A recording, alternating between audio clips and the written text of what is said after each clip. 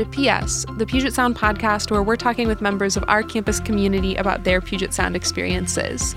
I'm Elena Becker at Moonyard Studio in Tacoma, Washington, and my guest today is Robin Organ, a senior from San Anselmo, California. Robin, good morning. Good morning. I want to first acknowledge that this is not a week where it is business as usual.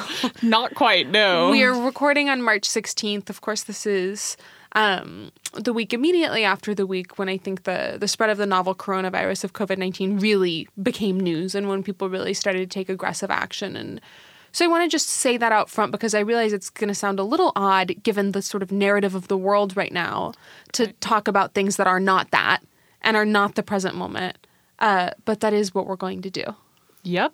Sounds perfect. Good. So with that in mind, will you tell us who you are, what you're about, what are you up to on campus? Help me and our listeners position you in the landscape of Puget Sound. Yeah, I'm a current senior at Puget Sound, so this is a particularly interesting time, just figuring out what my next steps are going to be. Right. But I'm studying geology and then also international relations, which I've, those two interests, I didn't know I was necessarily interested in those 4 years ago. And now that's, definitely a totally new world that I found. Yeah. And then I play piano, which is also cool, but weird because we're now doing virtual lessons. How does that even work?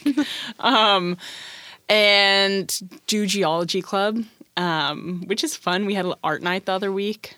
Really enjoyed that. What is art night in geology club? This was a new thing we started. So we've been polling people of what they want to do with geology club because usually we just watch really dumb geology sort of related movies.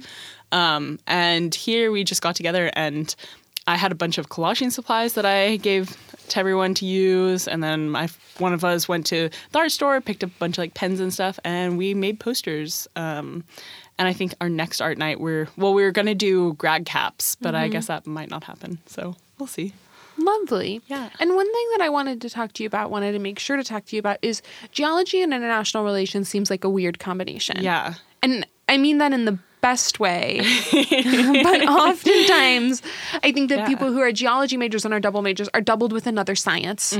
People who are international relations majors and are doubled with a language or with an economics degree. Right. Or you were really, there's not a lot of overlap between those two things. Absolutely. Academically, in class, no overlap whatsoever. Yeah. In the real world, there's a lot of overlap, though. If you think about any oil rights, oil prices, all of that stuff, while it is sort of economic, that those natural resource issues are related to both fields. And kind of the best example of this, and this is what I would love to be doing, is there were a bunch of seismologists in China that were monitoring seismic waves in North Korea. And so then And when you say monitoring seismic waves, is that what you would see if an earthquake hit? Yeah. Or say if there was some kind of big explosion? Yes. Perhaps? Yeah, big explosion. So right. They that's how we know when North Korea does nuclear testing. Right. And at a specific location, because you're able to pinpoint pretty exactly where earthquakes or seismic waves originate from. The seismologists were able to figure out that the test site was no longer usable, structurally sound. So North Korea is no longer using that as a test site, which is covert information that you were figuring out using geology. Right. And that is fascinating to me. Yeah. So when you think about that type of situation, that feels to me like a scientific career with global and political implications. Does that seem fair? Pretty much, yes. And so I'm actually looking now as I'm trying to look for jobs and everything and just talking to people. I've been more approaching this from a policy perspective and then going to hopefully utilize my geology career and just knowledge to influence policy. Sure. Do you have a sense of what that means or what kind of job that might manifest as, even if that's a job that's 3 chess moves away from your move right now? Yeah. So right now, the kind of best overlap is the South China Sea, right? Where there are a bunch of atolls and reefs there. And then China's building islands to claim as their territory. Nothing. Yes, pretty much. right now at the National Bureau of Ocean Research, they have a project called the Maritime Awareness Project, which is using mapping and putting all these geologic features on there, as well as like things like weather patterns and shipping track routes and like international boundaries. Yeah. And so they've created this map that then policy experts can go in and look at and like analyze different scenarios. So you're like, okay, what if China shot down an American plane in this water? What if that same scenario happened 4 miles to the east or 4 miles to the west? What does that mean? So that's kind of more of the route in geology that I've taken, is this like GIS mapping route. Right. That is a job like developing that map, working on that kind of policy. So like for a think tank or something would be like ideal, but we'll see. And this is a really naive question about GIS, but when you say developing that kind of map, what does that actually mean? Is that a computer job? Is that a out in the field job? So the way that I've done it in the past is through a program called ArcMap.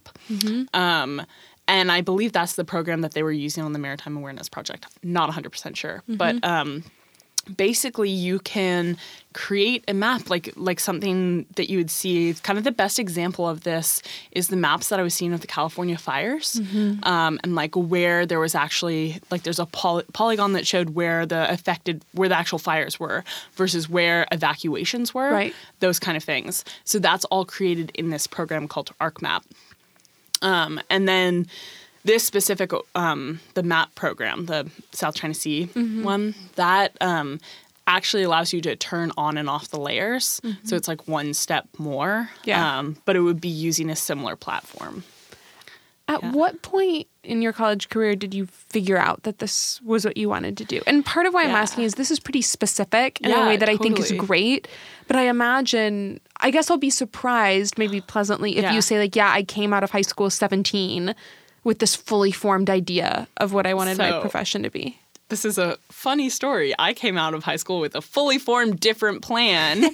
I was going to be a doctor. In fact, I was going to specialize in obstetrics and gynecology. That is different. Totally different. And I was 100% certain that that's what I was going to do. And why did you think that? Had you had experience with working with midwives or? No, I'd watched Grey's Anatomy. And I actually, that's my joke that I always say, but actually I when I was 14, I was skateboarding and I broke my leg and ended up in the hospital and had major surgery on my ankle and everything. And then ended up, had to get screws and stuff removed later. And so was back in a surgical center and just interacting with the medical staff there. I was like, wow, this is, they're really helping people and they're so kind. Right. And that, it really made that experience. So that was kind of why I thought I wanted to be a doctor. Yeah. And then I love babies and stuff like that. So that's why I thought I wanted to do that. Sure.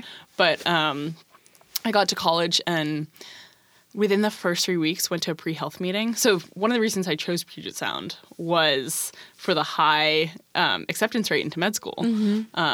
Thinking you wanted to be a doctor. Sure. Yeah. Anyway, first 3 weeks, I went to a pre-health meeting and they were telling me exactly all the 100 things that I needed to be doing. And I was like, this is so stressful. And then 3 weeks into chemistry, I was like, wow, I really, really, really dislike chemistry. Right. And was like, maybe I don't want to be a doctor. Yeah. And so I actually went to my academic advisor and sat down with him and was like, what do I do now? Yeah. I had this whole plan. What do I do? It's gone. Who was your academic advisor? Chris Kendall, one of my favorite professors. International Relations. Yep. So I did kind of always know that I was interested in international relations. Yeah. And he's, as I sat in his office across from him, he was like, this is where all students should be right now. They, having a plan is great, but also being able to adapt is better. And he's like, just go sign up for classes you're interested in.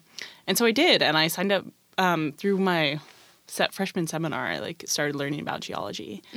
And I went to that professor and was like, hey, Jeff, what are the pros and cons of being a geologist? Are there jobs? What are the classes like? And he's like, sign up for 101 and I'll get you in and you'll see. And it turned into a major. And what happened in 101? 101 was amazing. Just I was learning so many different things about something that I'd never even realized was actually a thing before. I knew volcanoes were a thing, but I didn't know you could I guess I theoretically knew you could study them, but I'd never heard of anybody doing that. Sure. And so we did a bunch of field trips. We went to like a cemetery and looked at like weathering effects on gravestones, which was weird, a little bit creepy. And then we went on another field trip to Mount Rainier. Yeah. And we stopped at one of the lookouts, and the two of the professors had us stand looking out at the landscape, and they explained how you could see where the glaciers had come down, and you could see, where there used to, just like all of the different landscape things where the lava flows have been, those kind of things. And where the Olympic Mountains were, and how that was a totally different mountain building event than the Cascades. Those kind of things. And I was like, oh my gosh, all of the things I've been learning about in the classroom, I can actually see out in real life. And that to me was like a super big thing. And I was like, okay, I'm going to do geology now. Yeah. One of the things that you are getting at that I suspected is that I have always, as a student, now as a staff member, felt like geology is sort of singularly cool. Like, like there are all these really cool field trips. Yeah. You get to go out with like oftentimes very delicate instruments, but also sometimes like hammers and screwdrivers and stuff. Right? Am I wrong about that? Oh, no, you were 100% right. This summer, I was doing summer research, and literally the way you break up rocks, first of all, you use a hammer, right? Yeah, exactly. I smashed my thumb because that's a real geology injury. Thought I'd broken it, called my mom, Mom, what do I do? And she's like, Robin, you're fine. You're overreacting. But did you really like brought a hammer down full force on your thumb? Full send. It was so painful. Yeah. Whoa. Because you have to hold your rock to make sure it doesn't move.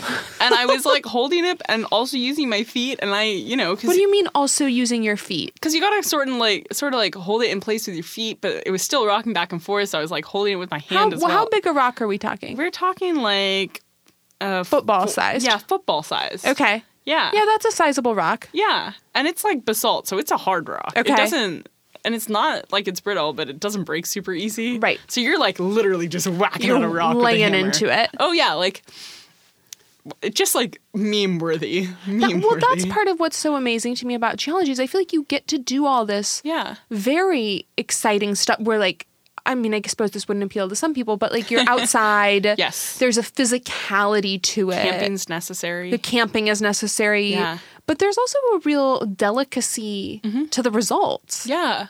I mean, like what I'm doing, so I was doing geochemical research, right? And it's like will you just explain what that means? Yeah, and what your research was. Yeah, totally. So my research, I was looking at volcanism in the southwestern Cascades, so down near Mount St. Helens.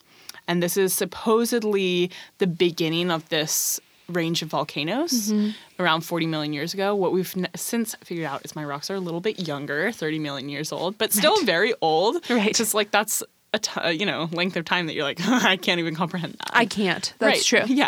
I think in thousands at the most. Yeah. But what's really cool is that the chemistry of those rocks is preserved. So what was happening 30 million years ago, you can figure out based on the chemistry, like what components of different elements are in there and what like trace elements. So trace element is any element that is less than 1% of the rock. Which is really cool that you can still kind of figure this out. And so the way that you do it is you take a rock, you pick it up, you're like, okay, this is the unit that it's supposed to be from. You smash it with a rock hammer, which is so much fun. Is a rock hammer different in any meaningful way from a hammer I would use to hang a picture in my house? Not totally. The shape's a little bit different. Okay. Besides that, like you know how the one end of the hammer has the two little claw. prongs? Yeah. So this, instead of having a prong, claw, it has one prong. Got it. Yeah, because there's no need to yank a nail out. Sure. Yeah. Is it one prong as like a pick or as like a crowbar? Is that the idea? like a pick, I would say. Yeah. Okay. Yeah. Okay. So you have your rock hammer. You smash your rock, then you smash it again until you get like pieces that are like a pea, about the size of a pea. You throw those in a machine Shatterbox. It's called a Shatterbox, which is pretty fun. And basically, it's a little container with a puck in it, and that puck spins around and powders your rock, so that it's literally just fine dust. And if you breathe it in, you're gonna like die from rock dust. Right. Anyway, and then you fuse it, so you melt it. in a big furnace that's 1,000 degrees hot, and then you throw it in some acid, and it turns into liquid, basically. You've basically liquefied your rock using acid. And then you can chemically analyze it using a machine called an ICP, inductively coupled plasma emission spectroscopy, but you can also do, that's ES, and then there's the other one that I can't remember. And are you doing all this on campus? Yes. All of this is on campus in the geology labs, which is so cool. Truly. Yeah, and a lot of this, like, you know, you don't need supervision to be doing this. So Great. Yeah, right? So, like, you always have a lab partner, obviously. Sure. But, yeah, a lot of this, like, I learned in one of my classes, and then all summer I was just doing this, which was so cool.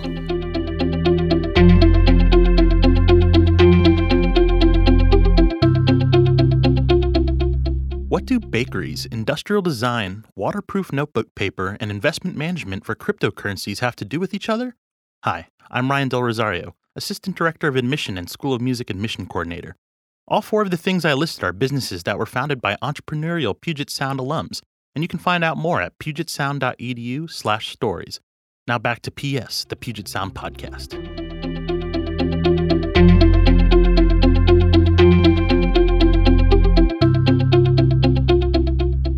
Research specifically, I'm still trying to figure out how to frame this question. That's okay.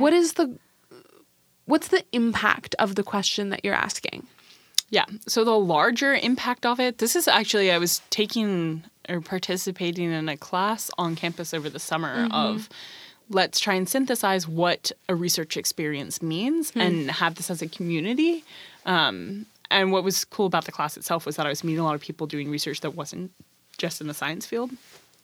But they asked the same question. And so back then I was like, oh, it's definitely because volcanoes are super important.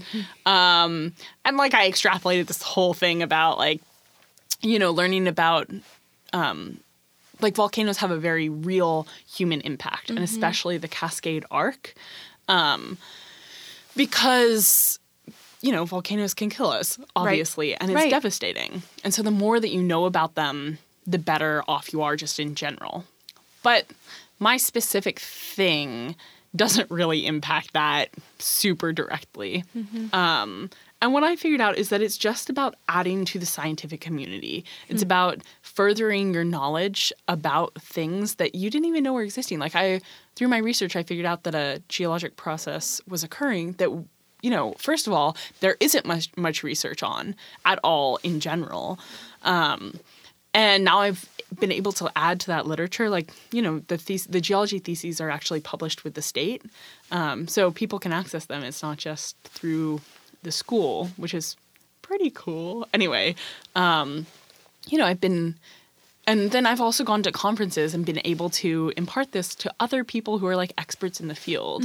And so I think that's the big impact of this geology is just adding, you know, figuring out what is going on in an ARC setting.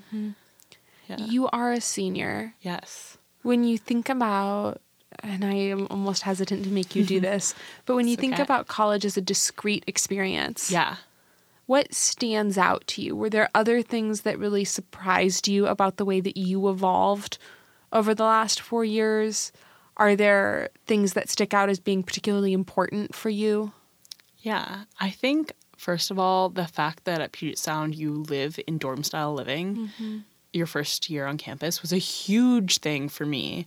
Like, not only, I have sisters, right? And I've, like, shared a room and whatever previously, so it wasn't that aspect of it, but it was the community and the making friends and that aspect of, you know, like, just, like, the thing about college, one of the things that stands out to me is that I used to draw on people's whiteboards. You know, they'd... Like on the outside of their door? Yeah, on the outside of their door. And, like, you know, do theme drawings. Like, Halloween, I do, like, a pumpkin and, like, fall leaves and, you know, a whole little drawing of Mount Rainier, anything. Would you sign your name? No. So then it was, like, kind of a thing of, like, who did this drawing? Because I would spend, like, 45 minutes doing the drawing. Wow. So, like, half the time... Yeah, there were some great drawings, let me say. But half the time as I was doing the drawing, someone would walk past and then there'd be two, and we'd start a conversation. We'd just be chatting. And we'd like be chatting about like schoolwork and like this really cool article they'd read or whatever. And then a third person would come up and then my RA would come out with his guitar and it just became this thing. And I think that's an experience you don't get anywhere else. Yeah, that's kind of one of the things about college that's really stood out and just like I think framed where I've chosen to live over the past 4 years, like continuously lived on campus because I want that community.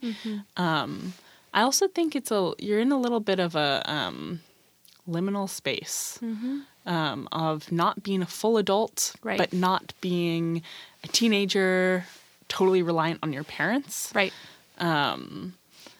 And being able to have independence but not be fully independent is a weird position to be in. And so being in that position with a bunch of other people who are, you know, the same, that's a pretty powerful experience. I was also saying to somebody today that one of the things I think is really great about asking everybody to live on campus, and actually in particular asking people to return and live on campus for their second year, is that it eliminates some of the like social associations you might make with that. Yeah. So because everybody is returning to campus to live for a second year, because many of our juniors and seniors live on campus still, it sort of reduces the idea that like, oh, if you move off campus in your second year, like you accomplished something. Right. Right? Where it's no longer like, oh, you're really cool or rebellious if you move off campus and you're a square if you stay on campus. Yeah. But it just becomes a more sort of more about community and sometimes not even worth noticing or remarking on. Yeah. And that's really nice too, I think, especially as you come to college and figure out how you're navigating that liminal space, to not feel like there is this very visible social marker of how you're doing. Also, let me just say, before last semester, I didn't know what the words liminal space meant. And then my political theory class, half the time, and my professor hated us for this. Half the time, we related everything back to the liminal space. Do you want to take a crack at explaining liminality for anyone listening who doesn't know what it is? The way that I've now come to understand it is it's this idea that you're in between, right? So kind of the way that I always think about it is like you're traveling from, I don't know, the waiting place to like, you know, like in the death, the Greek myth or whatever. Yeah. And then you have to take the river and you're on that river. It's that river between being alive. Yeah, river Styx. Between being alive and being fully dead. Right. Right. And so that's kind of what we were talking about in this political theory class of you are not alive, but you're not dead. So where are you? Right. That's liminal. Not being fully here, but not being fully gone. Right. Not being fully an adult, but not being a child. And to your point about college as a liminal space, one of the things that I think is interesting about that is that college is temporally bounded. Oh, yeah. You cannot stay forever. No. And one of the most disconcerting things for me I've learned since I graduated about graduating is I actually could stay forever.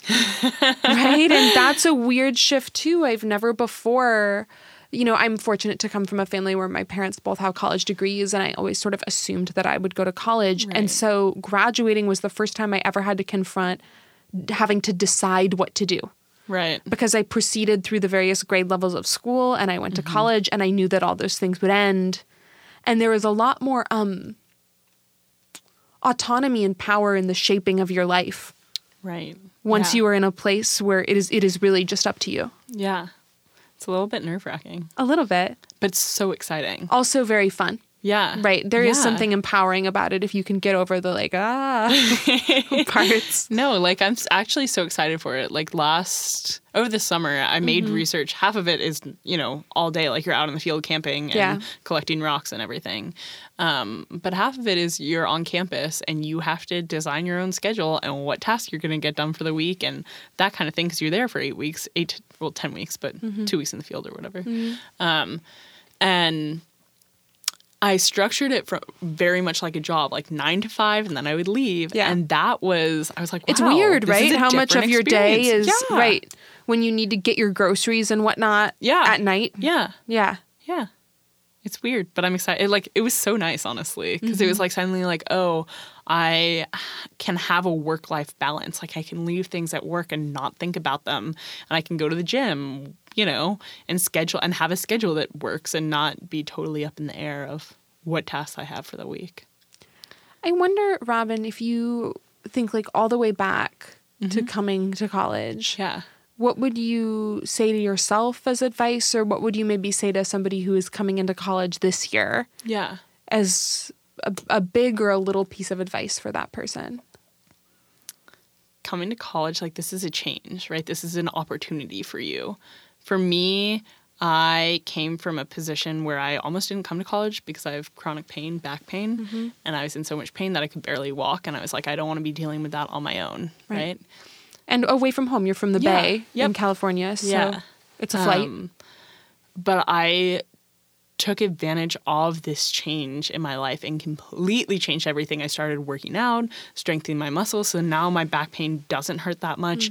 And in high school, I kind of, really learned how to game the system. And I was like, I'm in college now, I'm not going to do that. And so I haven't. Like I've put my best effort into all of my classes, and it's really paid off, like grades-wise, but also just like in the experiences that I've had and what I've gotten out of the classes and what I've been able to learn. And so like take advantage of this change, this amazing opportunity that you have to make, to make other changes in your life, and really push yourself to be the best version of yourself. Also give it your all. Like some people really don't. They're like, I'm in college just to get a degree and I'm going to get C's in every single class and I don't care. And it's like, okay, but that's not the point of college. The point of college is to be taking classes that you didn't know you were interested in, but looked at the description, or you're like, it's about wine and I like wine, and learning things that you never, like geology, right? I never thought I was going to be interested in that. So like, just take advantage of this opportunity for change and also just, make the best of it. Look at the bright side of all situations.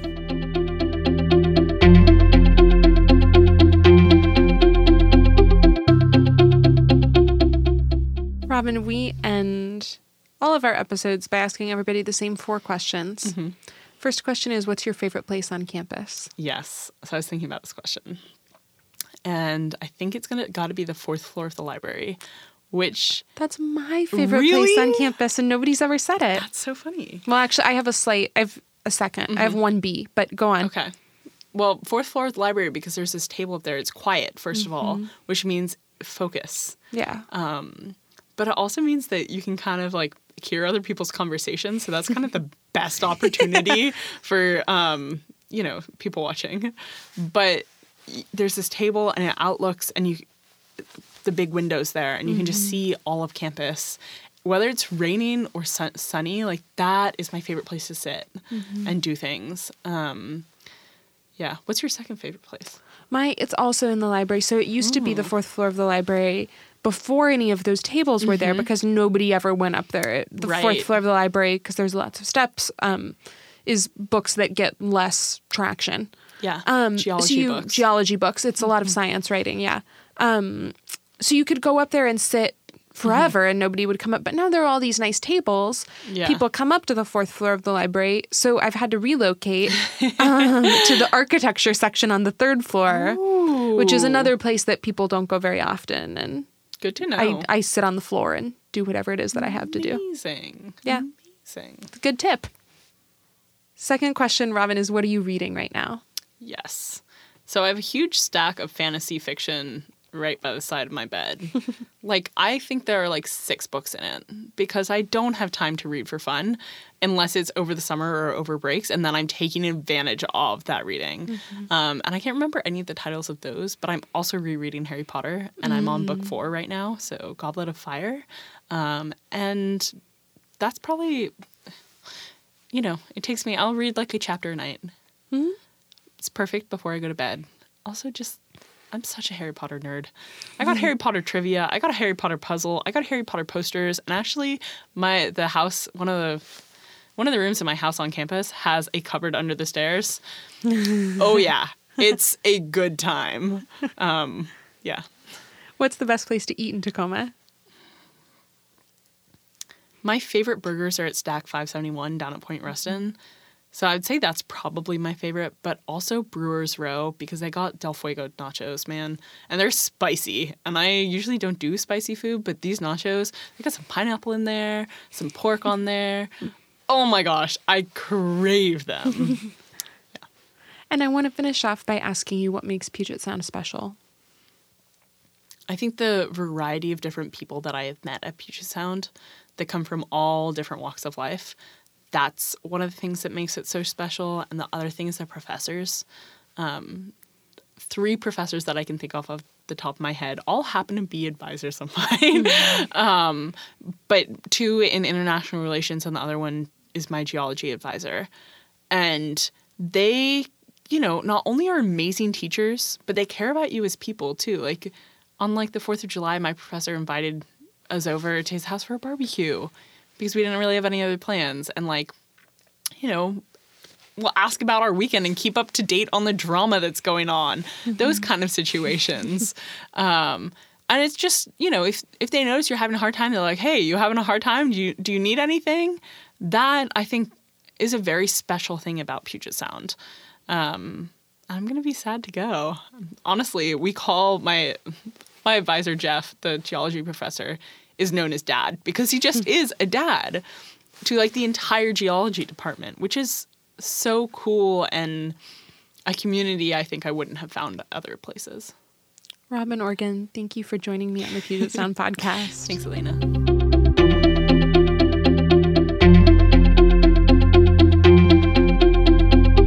Thanks for listening to PS, the Puget Sound podcast. If you're interested in applying to or visiting Puget Sound, you can find out more at pugetsound.edu/admission. And of course, you can follow us on Twitter, Instagram, and Facebook at UNIV, UNIV, Puget Sound. I'm Elena Becker, and we'll see you next time for PS, the Puget Sound podcast.